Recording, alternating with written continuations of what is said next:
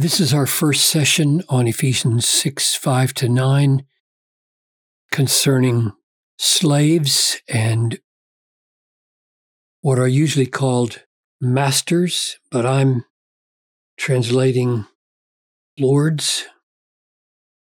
And part of the point of this session is to explain why that is. I think it'll be pretty obvious. So let's read it. Slaves, obey your lords. And he immediately qualifies this word kurios, lords, with according to the flesh, because there is another kind of Lord. And that's the main reason I'm translating masters as Lord, because we're going to see several times in this text that Jesus Christ is called Lord with the same word. So if we're going to use the same word, if Paul is going to use the same word for the earthly masters and for Christ, then he qualifies with according to the flesh. According to the flesh, very common phrase in Paul, 20 times in his letters, and means at the natural level.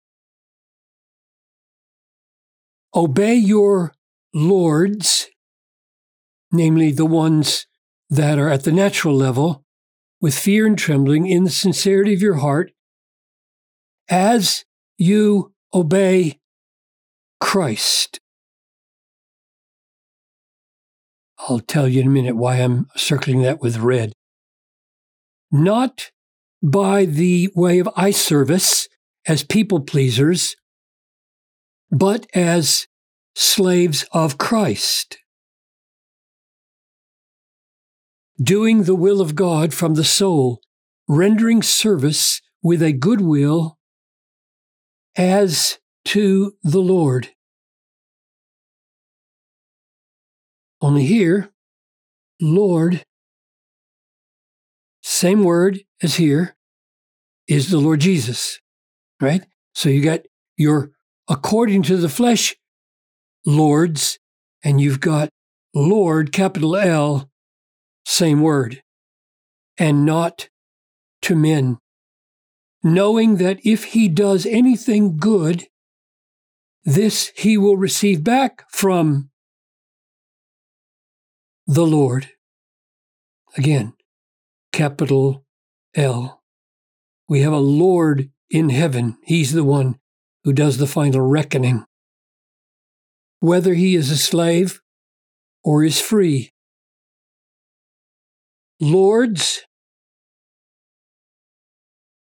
do the same things to them, ceasing your threatening, knowing that he who is both their Lord and yours is in heaven, and that there is no partiality with him. So, Father, as we ponder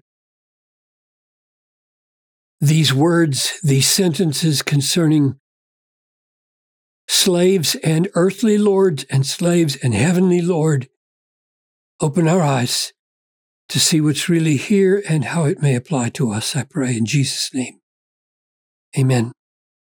Let's just state the obvious. Slaves and lords are in the church. That's no small thing. Slavery was endemic. It was built in to Roman culture when Christ came into the world in the first century. It was everywhere, and households were built around slaves.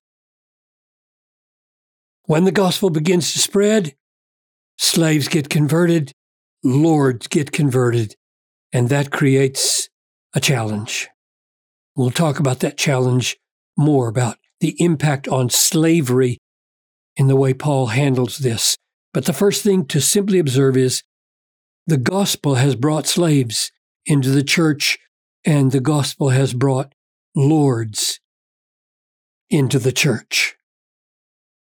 Now, what's the fundamental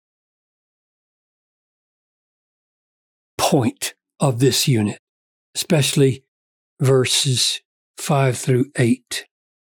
What's the main point? And that's the reason that I circled these three in red, because I think this is the main point. The main point is obey your lords as you obey Christ. Obey your lords as slaves of Christ. Obey your lords as obeying the Lord or rendering service to the Lord. So the fundamental point of this passage is, in coming to Christ, slaves, and in coming to Christ, lords have a new Lord. That's what's said down here. Lords, cease your threatening, knowing that he who is both their Lord and yours is in heaven. So a profound change comes into this relationship here. It's no longer that these are lords of these, it's that this and this have a Lord. And that now slaves are to relate to this Lord no longer as if he is the Lord. He's only according to the flesh. Now they have a supernatural Lord. Obey Christ. Obey Christ. Obey the Lord. And what's different about this Lord, of course, is that he is the Lord of the universe.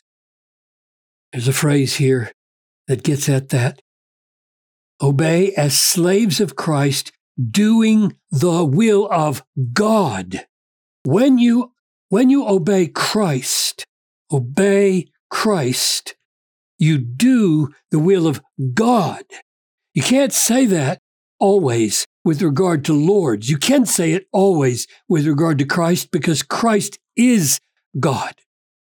When you submit to Christ, you submit to God. When you do the will of Christ, you do the will of God. So the main point of this whole unit here is, slaves, realize this: you have a new Lord. And he relativizes, reduces, puts in its proper place the authority of these lords over you. Now, whenever you obey this human Lord, do it as obeying Christ. Whenever you obey this human Lord, do it because you're slaves of Christ. Whenever you obey this Lord, do it as to the Lord. That's the main point of this unit. So we're going to ask next time, what does it mean that Christ is the new Lord? What would it mean that the slaves are now owned by Christ, bought at the slave market, as it were, by Christ at the cost of his blood? That's what we turn to next time.